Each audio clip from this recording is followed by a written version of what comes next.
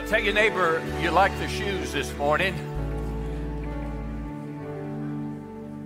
Well, it's good to see you, good to see you, good to see you. I want to welcome those that are watching online.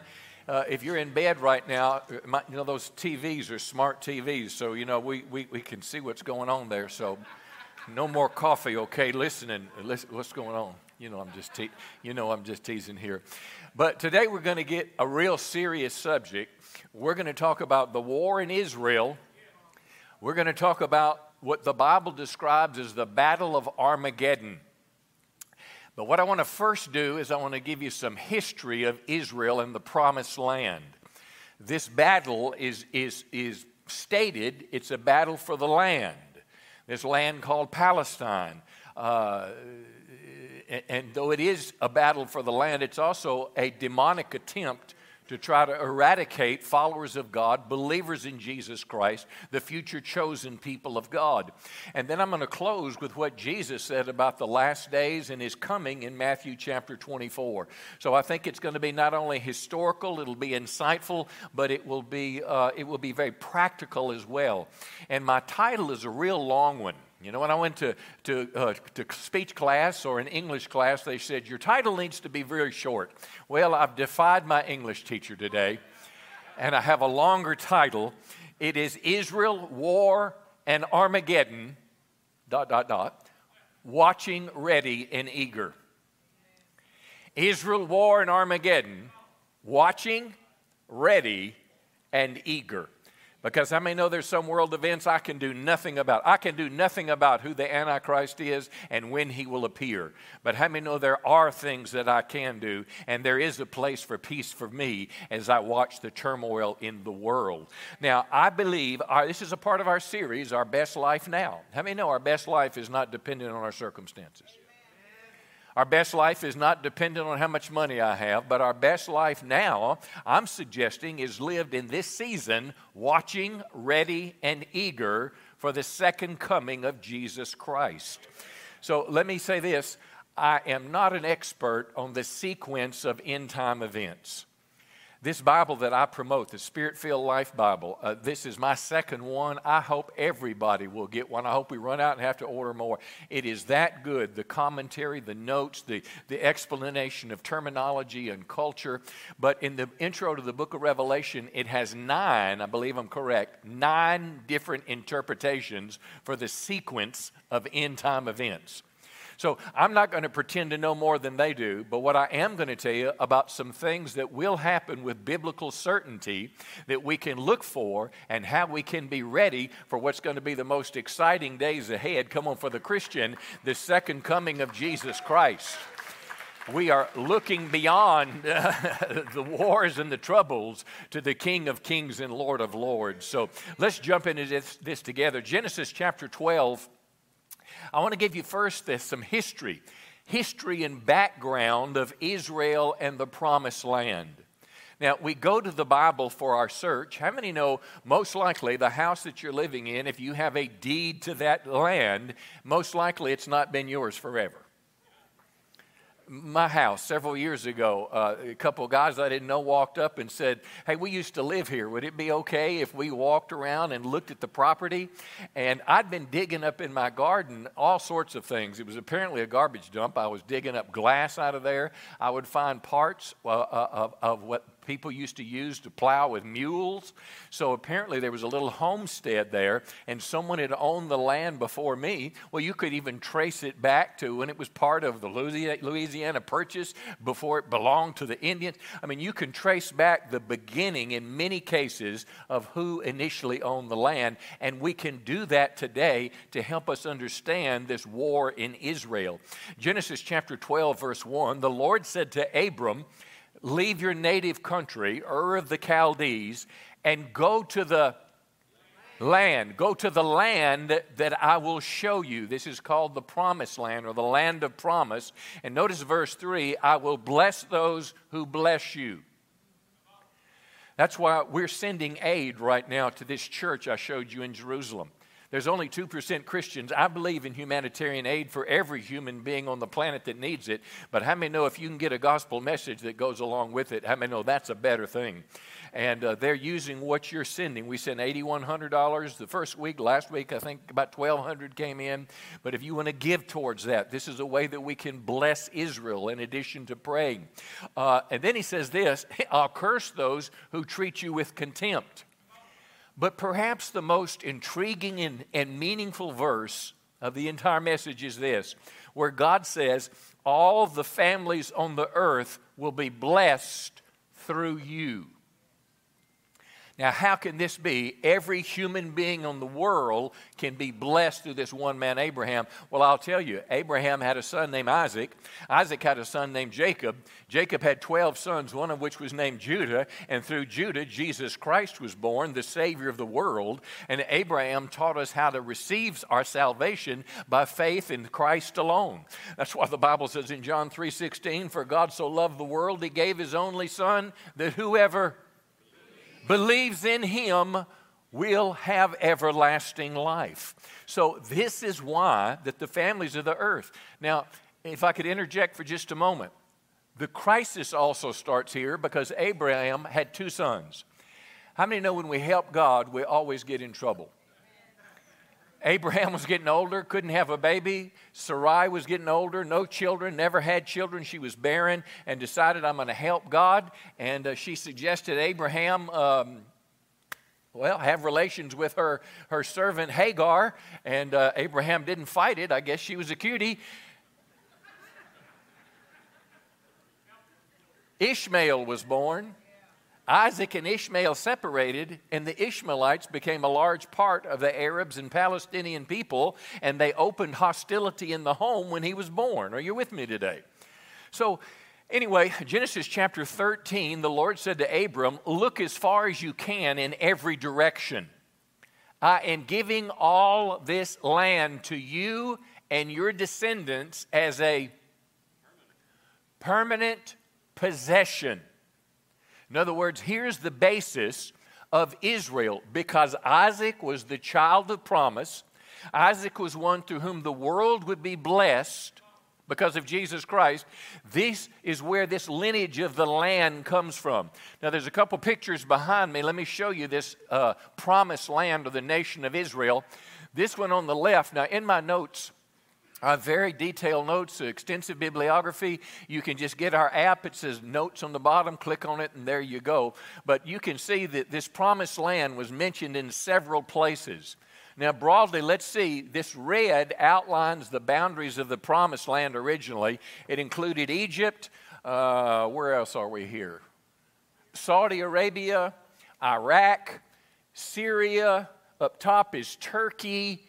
And guess what this little bit is right here? It's Israel. I couldn't find an exact number, but this broad piece of land is hundreds of thousands of square miles, though Israel originally only inhabited 30,000 square miles.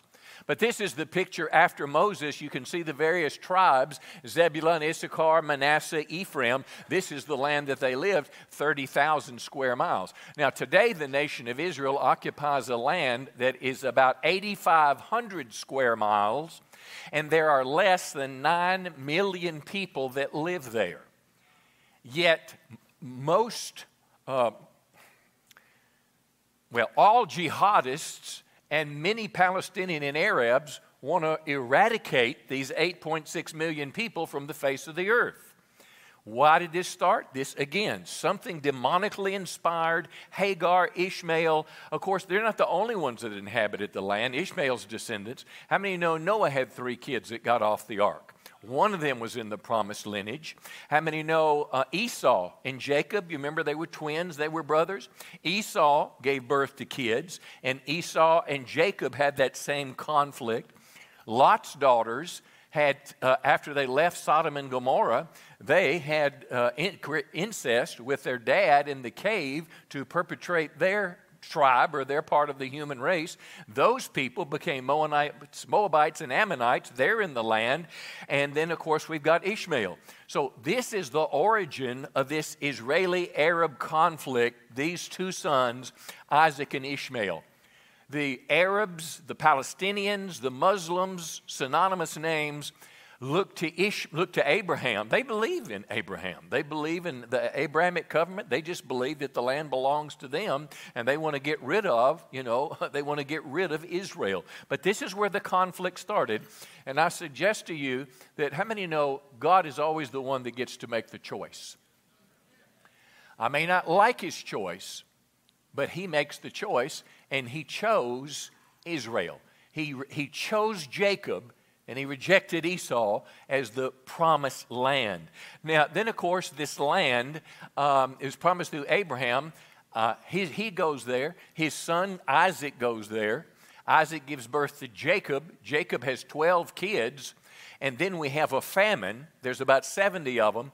In the famine, they go to Egypt. Some scholars believe there was as many as 1.5 million to 2 million that came out of Egypt back to the promised land under Moses.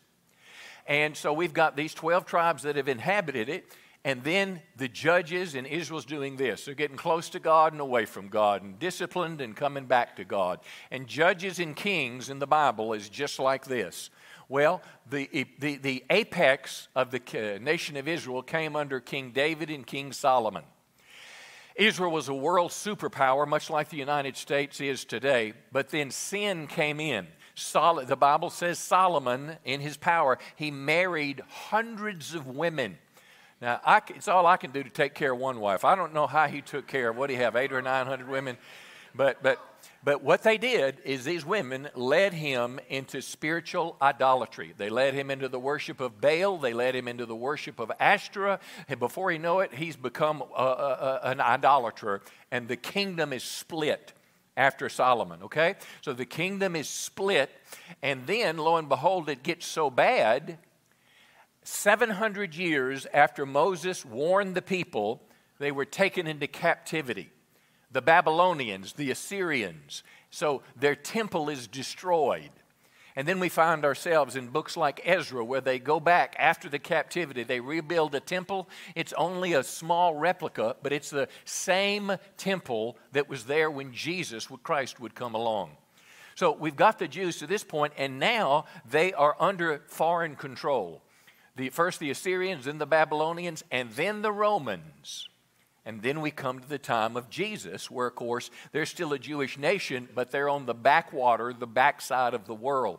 Now, let's jump ahead a number of years. 1917, the British government, who was more of a world power at that time, they made a promise for a national home for the Jewish people in Palestine.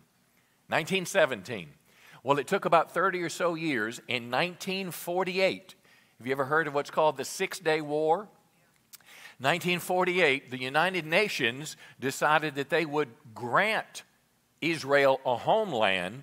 They relocated, I think it was 600,000 or 700,000 Palestinians. They created the Gaza Strip and the West Bank, and those guys have been fighting ever since. So that's kind of how we got to this place today.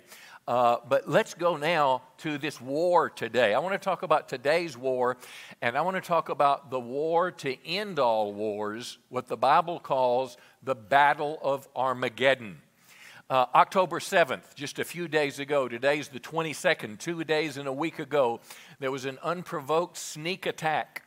I remember, I don't know what time it was there, but I know at my home, I woke up. I just had ignored my phone all morning. I woke up, it was a Saturday, I was getting ready for church, and every headline under every news site I read showed pictures of thousands of Hamas rockets being fired, of Hamas soldiers going over the fences, attacking, paragliders coming in, people coming on through the beaches, attacking Israelis, killing and wounding thousands of people in a most barbarous way, beheading people, killing infant children, putting tires around the necks of people, filling them with gas, and setting them on fire. I read an article day before yesterday that they had given these soldiers, these Hamas soldiers, they had given them methamphetamine that would make them hyper and make them do some of these barbarous acts, supposedly. But anyway, that's what we've been watching. Now, Israel has said, we are going to destroy Hamas. We have been trying to negotiate ever since 1948, and they say publicly they want to kill us, so we're going to get rid of Hamas. The only problem is there are Palestinians there. There are Christian Palestinians there. There are those that don't want the war, that are just caught up as innocent people, and Hamas is using these people as shields in their battle. False propaganda is coming out. I'm sure you've heard the headline when it first came out. Israel bombs hospital, kills 500 people. And the whole world now shifts from what happened to Israel to what they had supposedly done. Well, lo and behold, French intelligence and other intelligence tells us that the missile that destroyed the hospital was a faulty Hamas rocket. But you don't hear that in the national media. I read an article yesterday by a writer from the Washington Post who apologized for the misinformation that paper had been putting out. He said everything that comes out, everything you read through the Associated Press and other sources goes through several levels of revision and oversight to make sure it fits a political narrative. So we have moved from the place of the barbarism of killing innocent Israelis now to the place of Israel is becoming the bad guy once again. So the question is that we're all thinking now, when will it end? How will the world respond? China is sending warships there. We are sending planes and soldiers and money. The world is responding. And then the big question in the back of my mind is, could this lead to the war of Armageddon? I cannot tell you how many people have texted me or sent me emails or articles about the second coming of Jesus Christ. These are all end-time events. Now, let me talk just a moment about Hamas. Hamas founded in 1987, and there are many groups like this. Hamas simply means the Islamic Fundamentalist Party. And I want to read just the intro to their, their charter. I mean, of the Constitution of the United States. We the people, in order to form a more perfect union, our Constitution. Well, Hamas has a Constitution, and here's how it begins. Israel will exist and will continue to exist until Islam will obliterate it. Islam. Now we've moved not just from a people, a Palestinian people, to the religion of Islam, who follow the Prophet Muhammad, and we are intent to obliterate Israel. Franklin Graham tweeted that don't just think it's just Israel. They hate America too. They hate Christians too because they want world domination. Okay? So, and if you don't think this is true, let me show you picture here. Now, this is just last Thursday. This is a Hamas picture. You see two flags that are burning. Which do you see? American flag, and what's the one behind it? Israeli flag. Now, let me read you a quote. It's from Ismail Haniyeh. I think I said that right. I asked Siri 3 times to tell me how to pronounce his name, and they had this Arabic barrel, so I don't know whether I did a good job or not. But anyway, this guy is the chairman of Hamas's political bureau. Now, what that means is he's one of the higher-ups in the overall oversight of what they do. Here's what he said. He called for Arabs and Muslims to engage in a general mobilization across the globe, and he urged for sympathizers of the terror organization, now listen to this, in nearby countries, this is where the Armageddon is hinted at, in nearby countries to march towards Israel's borders, according to the Jerusalem Post. And you say, man, I'm glad that's in Israel and not in America. Do you know how many documented thousands of people have crossed our borders? Come on now, our porous borders, just the ones that we know about that are from countries that recognize terrorism, that were themselves designated terrorists. Who knows how many are in our country right now? And you know, all of America could be shaken and stopped just like that. I don't know if you realize it, but you remember when 9/11 was happening? I'll tell you where we were. We were in the other building. We had just had staff prayer. Pat's son called and said, Mom, y'all need to look at what's going on. Somebody's attacking America. Please try again later. Well, you weren't there. I was there. And those Twin Towers were bombed. Remember that? And the world kind of shut down. And then we started worrying about running out of toilet paper. I mean, that just tends to come up. The COVID, I mean, it didn't come up. Well, just like that, the world shuts down. People quit traveling. Airlines are shut down. We don't know how far it's going to go. A crisis could emerge. You've got to know that there are terror cells across America. You've got to know that there are probably dirty bombs across the world. I'm telling you, in a moment of time, things could change. And you, my friend, let somebody let off a dirty bomb, you will find that the world goes under lockdown and the UN will demand more power. Do you realize the UN now has whatever legal term it's called, but they have a declaration that they're asking every nation in the world to sign to turn over their sovereignty to the UN in case there is a global pandemic, think COVID, or a crisis. So just like that, these events could unfold before our eyes. Now we're going to go to Revelation chapter 16. Revelation is the most difficult book in the Bible for me to interpret. Anybody else?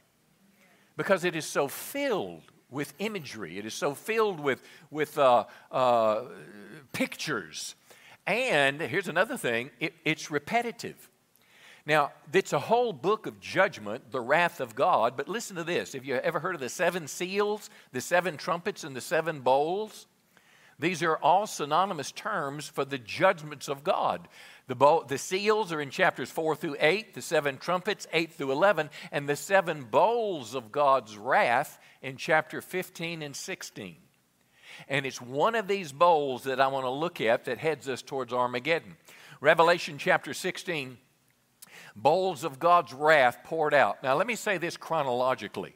I think I'm correct on this, but chronologically, the Battle of Armageddon is during what's called the Great Tribulation. And this Battle of Armageddon will be after the Antichrist appears. Well, now this guy is not going to have a headband that says, "I am the Antichrist." He's going to be the president, or he's going to be whatever term of whatever global union there is. But the Antichrist is already in place, and people have already been forced to take the mark of the beast.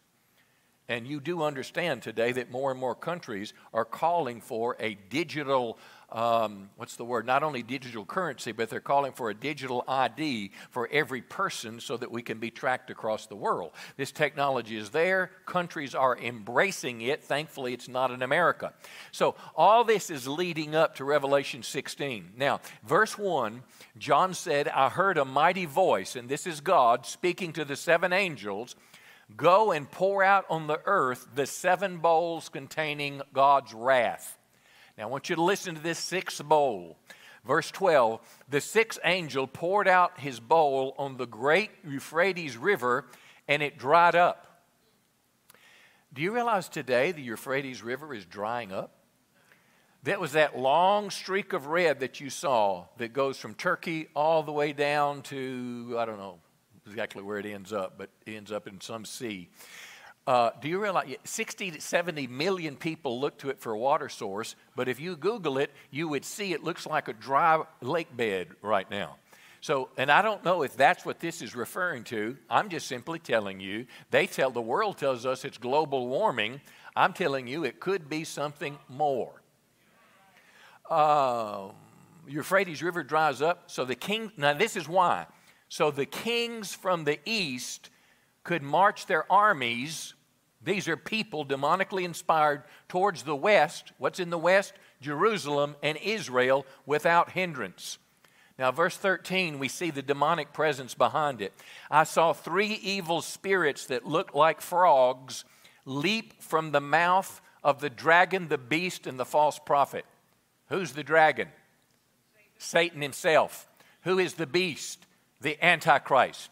Who is the false prophet? The false prophet is a spokesman of the Antichrist, both of which do miracles on the earth. They are demonic spirits who work miracles. Let that sink in.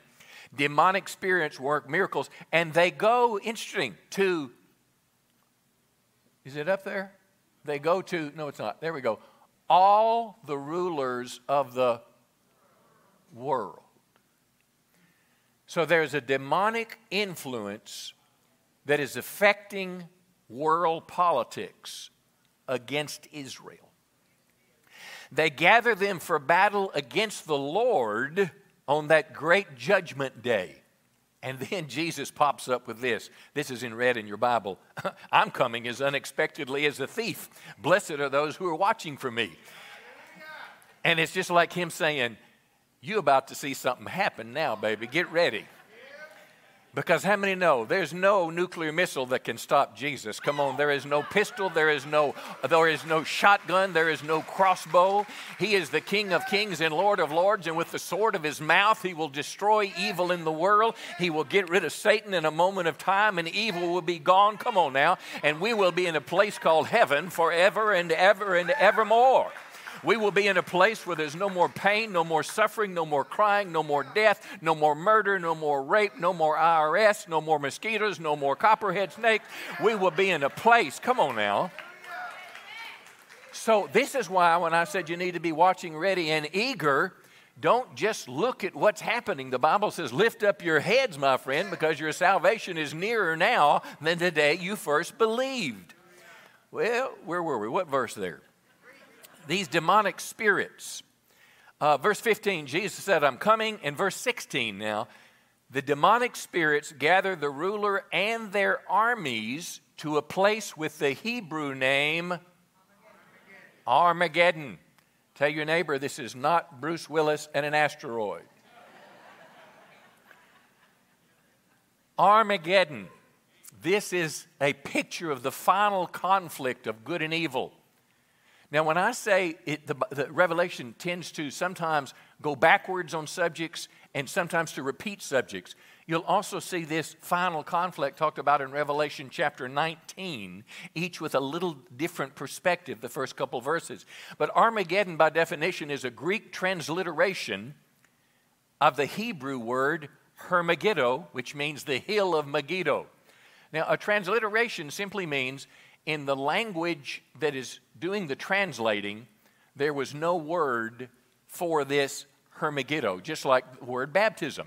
I mean, this is confusing in the New Testament. People are baptized with repentance. They're baptized in water. They're baptized with the Holy Spirit. They're baptized in suffering. They're baptized with fire. So when the translators tried to translate it in English, we had no English word that was comparable to the Greek word baptizo. So we made up a word, a transliteration, and that's what the word meant. So this Armageddon, it's the plain of Megiddo that's in northern Palestine.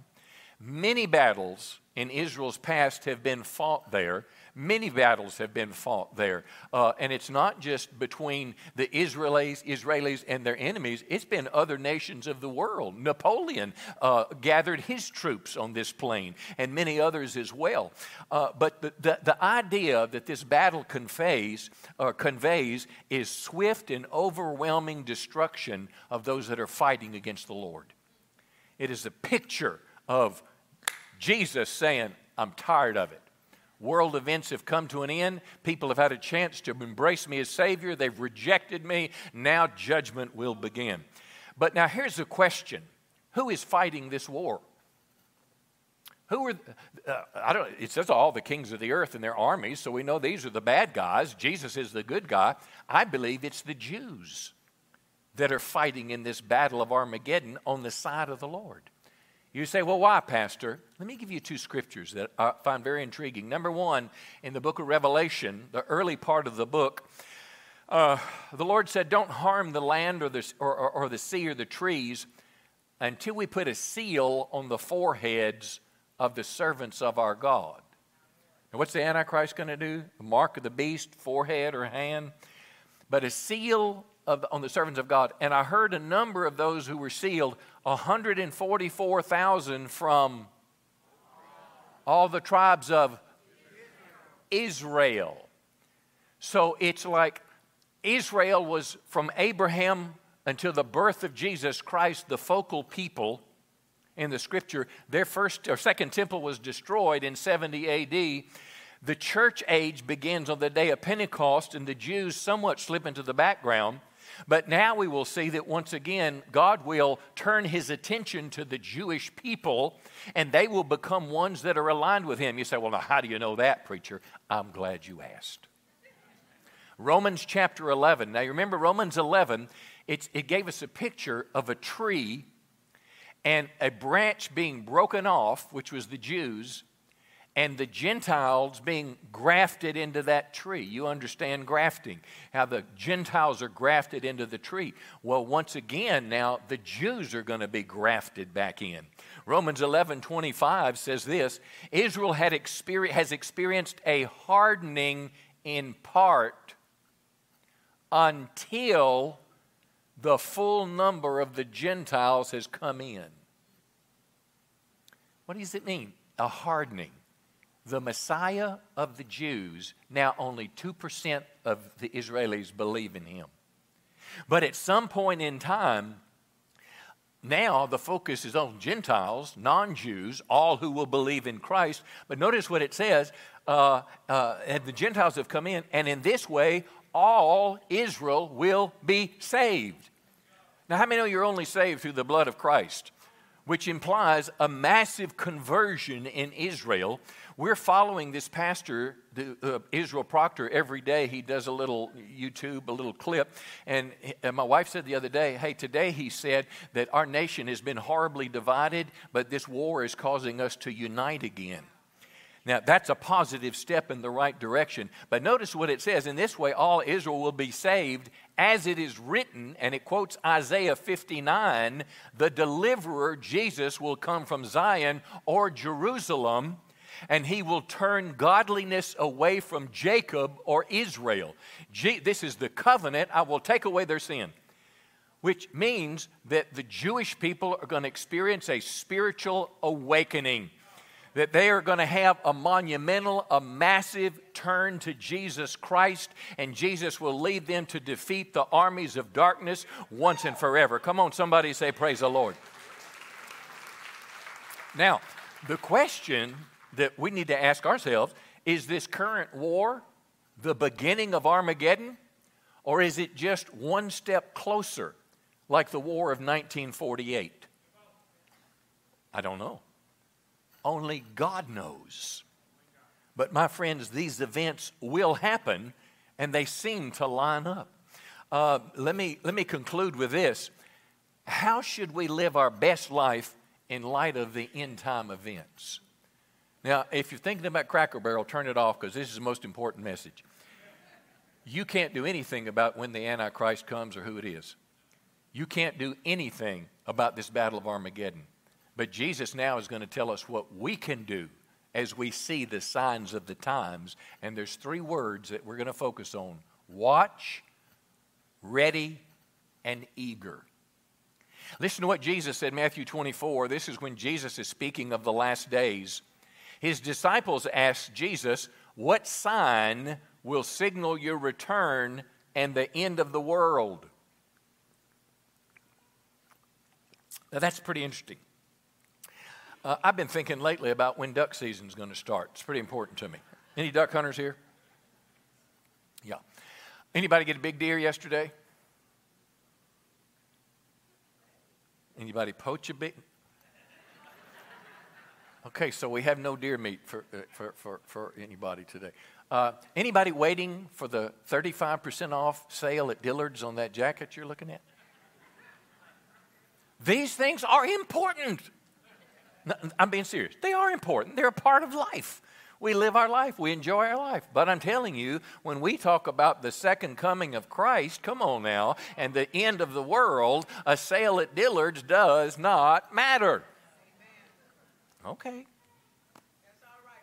Jesus told them, and listen to what Jesus said. This first thing, don't let anyone deceive or mislead you. Many, now this is big, many will come in my name claiming I am the Messiah. Many will come, they will deceive many. Now I'm scratching my head. I still don't know if these people will wear a big gold chain that says Jesus, or maybe they will just be people that say, I can deliver you from this problem. I can solve this problem. I am a leader if you will follow me. So how do you keep yourself away from deception? I only know two things. Number one, the Bible. That's why it's so important to read the Bible every day. Make it a part of your life. Let it go down deep in your life so you can discern truth. And number two, being sensitive to the Holy Spirit just telling you something's not right about this. So that was the first one, deceiving. Look at verse 6. You're going to hear of wars and threats of wars. Okay on that one. But what's he say? Don't panic. Fear not, because God is with you. I don't care how bad it gets. I don't care what goes on. I don't care if they run out of toilet paper. Don't panic. You are a child of God. God loves you so much, He died on the cross for you. Don't panic. Look beyond the visit to the dentist office. Come on, at the pretty new tooth He put in to fill the one that was broken. Look beyond it. Don't panic. Verse 9, I'm not very comfortable with, but I'm going to read it to you. You're going to be arrested, persecuted, and killed. You'll be hated all over the world for one simple reason. You are my followers. Why do the Palestinians and Arabs hate the Jews? Why? It's not logical. Why were they brought up in school talking about jihad and killing themselves? Why is that? It's illogical. Because they were the chosen people. They were the ones that the Messiah would come through. And there was that demonic spirit of anger and hatred and jealousy that followed it. But Jesus said, listen, it may get difficult. And then He says this, many will turn away from me. Now, I don't know if that means an apostasy, turning your back on Christ. Are you saved? Are you not saved? You can figure that out. I'm just telling you, Jesus said, many will turn away from me. Why is that? Well, the parable of the sower tells us it's because some believers' roots don't go down deep. And when trouble or persecution comes because of the word, they fall away. That's why it's so important to not just answer an altar call to give your life to Christ, to grow as a Christian. Many will turn away from me. There'll be more and more evil in the world. How many can say, I see it, preacher? It's everywhere. Most people will stop showing their love for each other.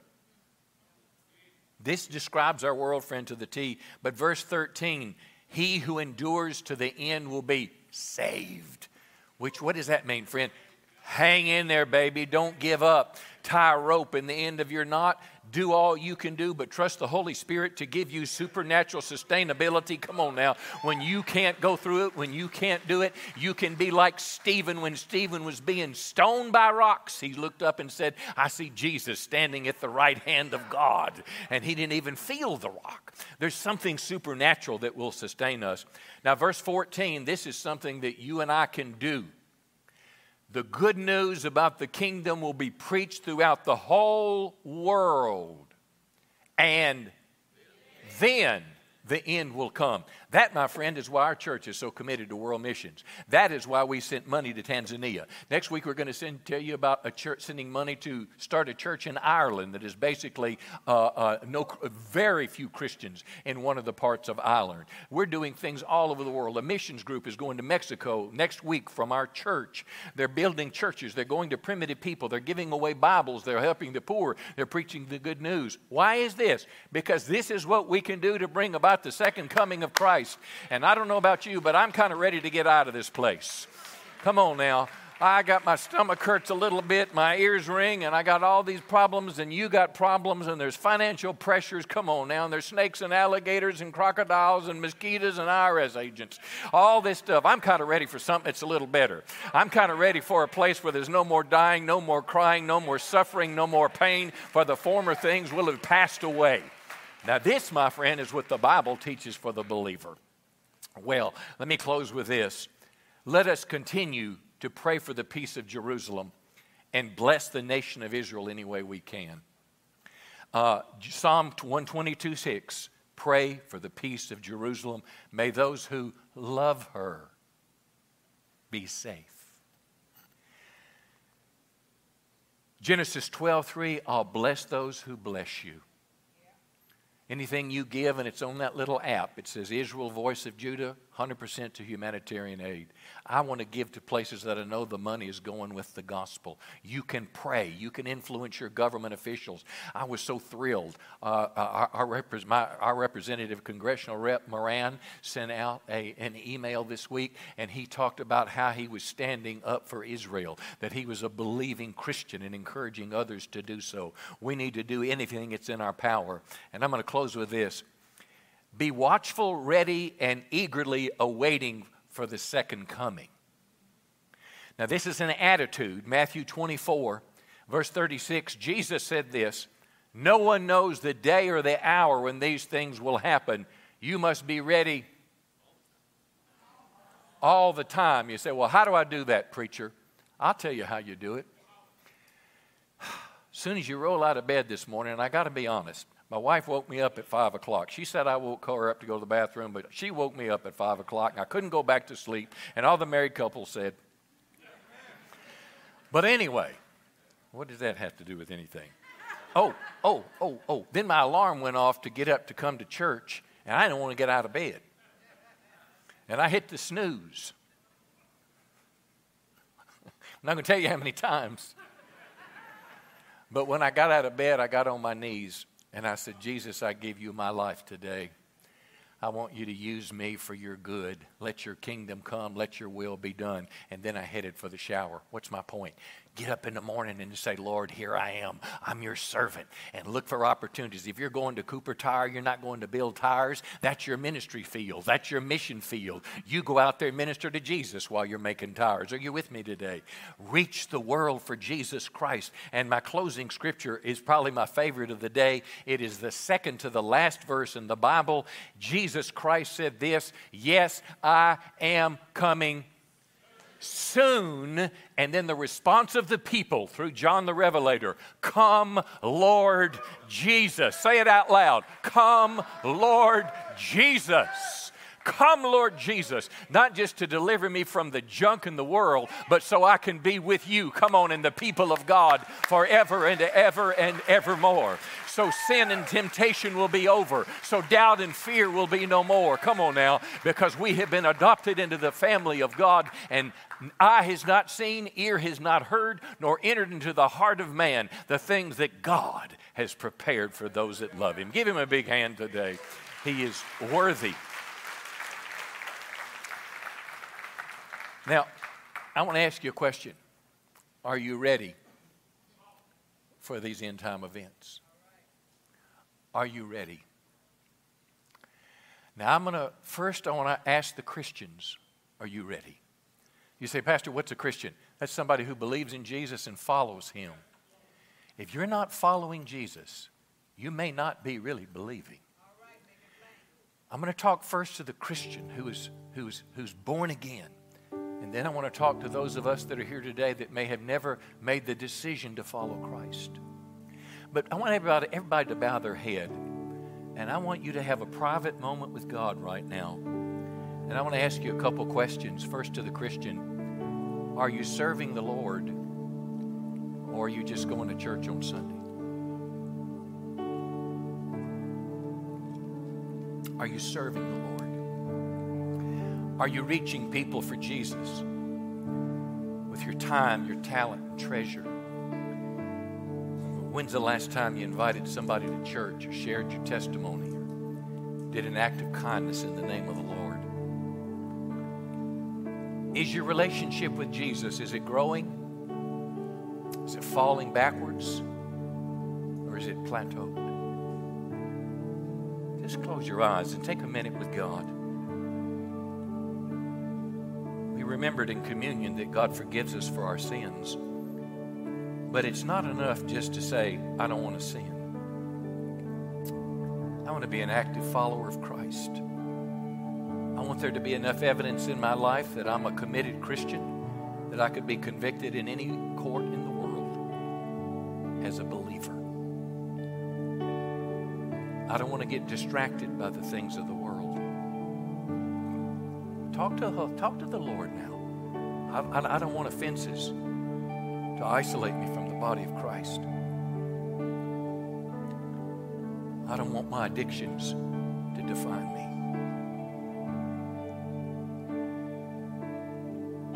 I want to put some Bibles in people's hands that don't have them. I want to help a missionary. I want to help those that are poor. If this is what you're wanting, I want you to just slip your hands to heaven. If you're watching online, do the same thing. Just join us. Slip your hands to heaven and say, Holy Spirit, help me. Because I know that I sin. I know that I'm weak. I know that my world is overwhelming and I'm easily distracted.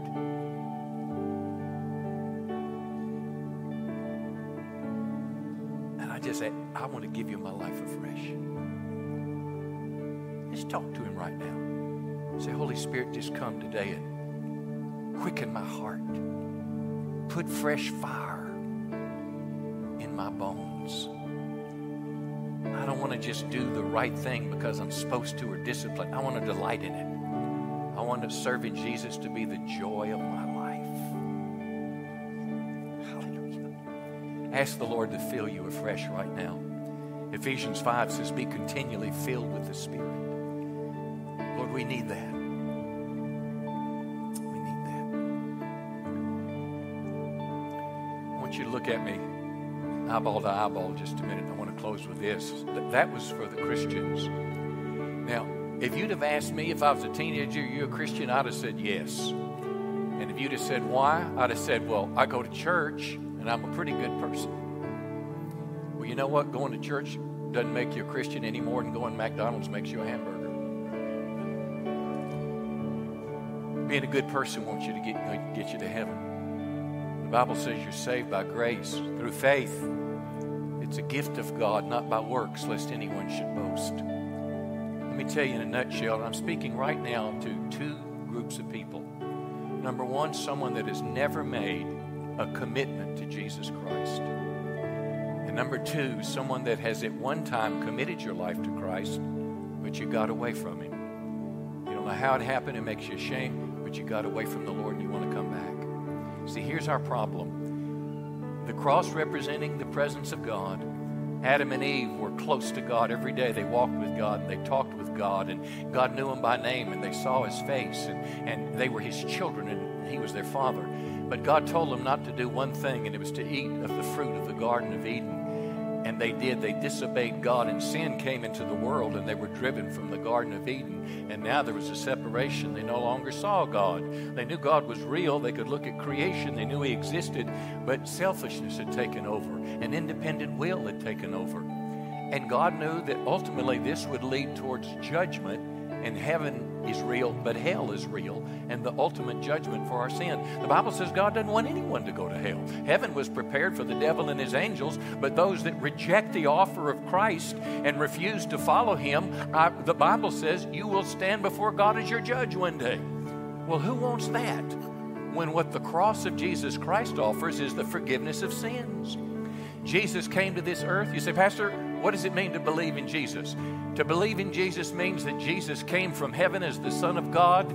He died on the cross, not for his mistakes, but he died for my sins and the sins of the whole human race.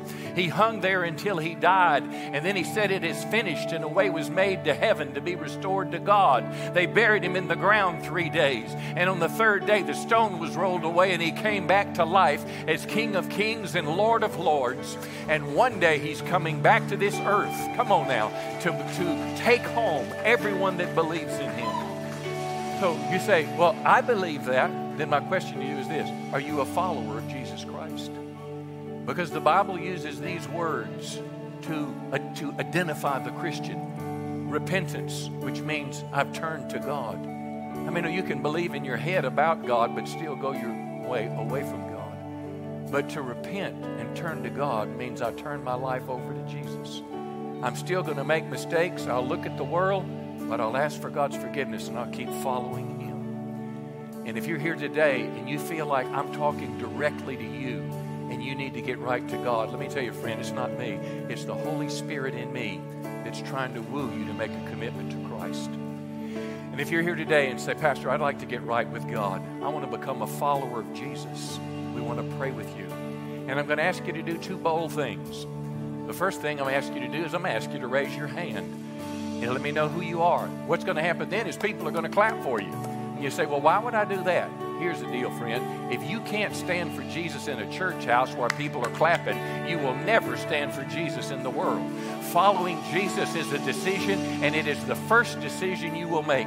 And the second decision later, I'm going to ask you to come to the cross and let somebody pray for you as you make the greatest commitment of your life. And your heart may be beating out of your chest right now because you know that God is calling you, and there's something about the power of walking to the cross to declare to the world, I am a Christian. So if that's you today, I'm going to start in this far section. If you're over here and say, Pastor John, I'd like to get my life right with God today. I want to pray and commit my life to Christ, and I want to say it before the whole world. Would you just lift your hand real high? Anyone in this section, give her a big hand. God bless you, dear. God bless you. Anybody else here? Give her a big hand in the back. God bless you too. Anyone else? Say, pray for me. I want to give my life to Christ. How about this section? Say, pray for me.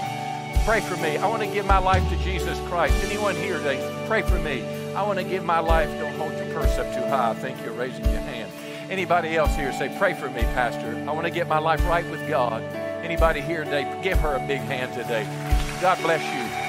You have made an eternal step to God. The Bible says angels in heaven are rejoicing. Anybody else? Say, pray for me.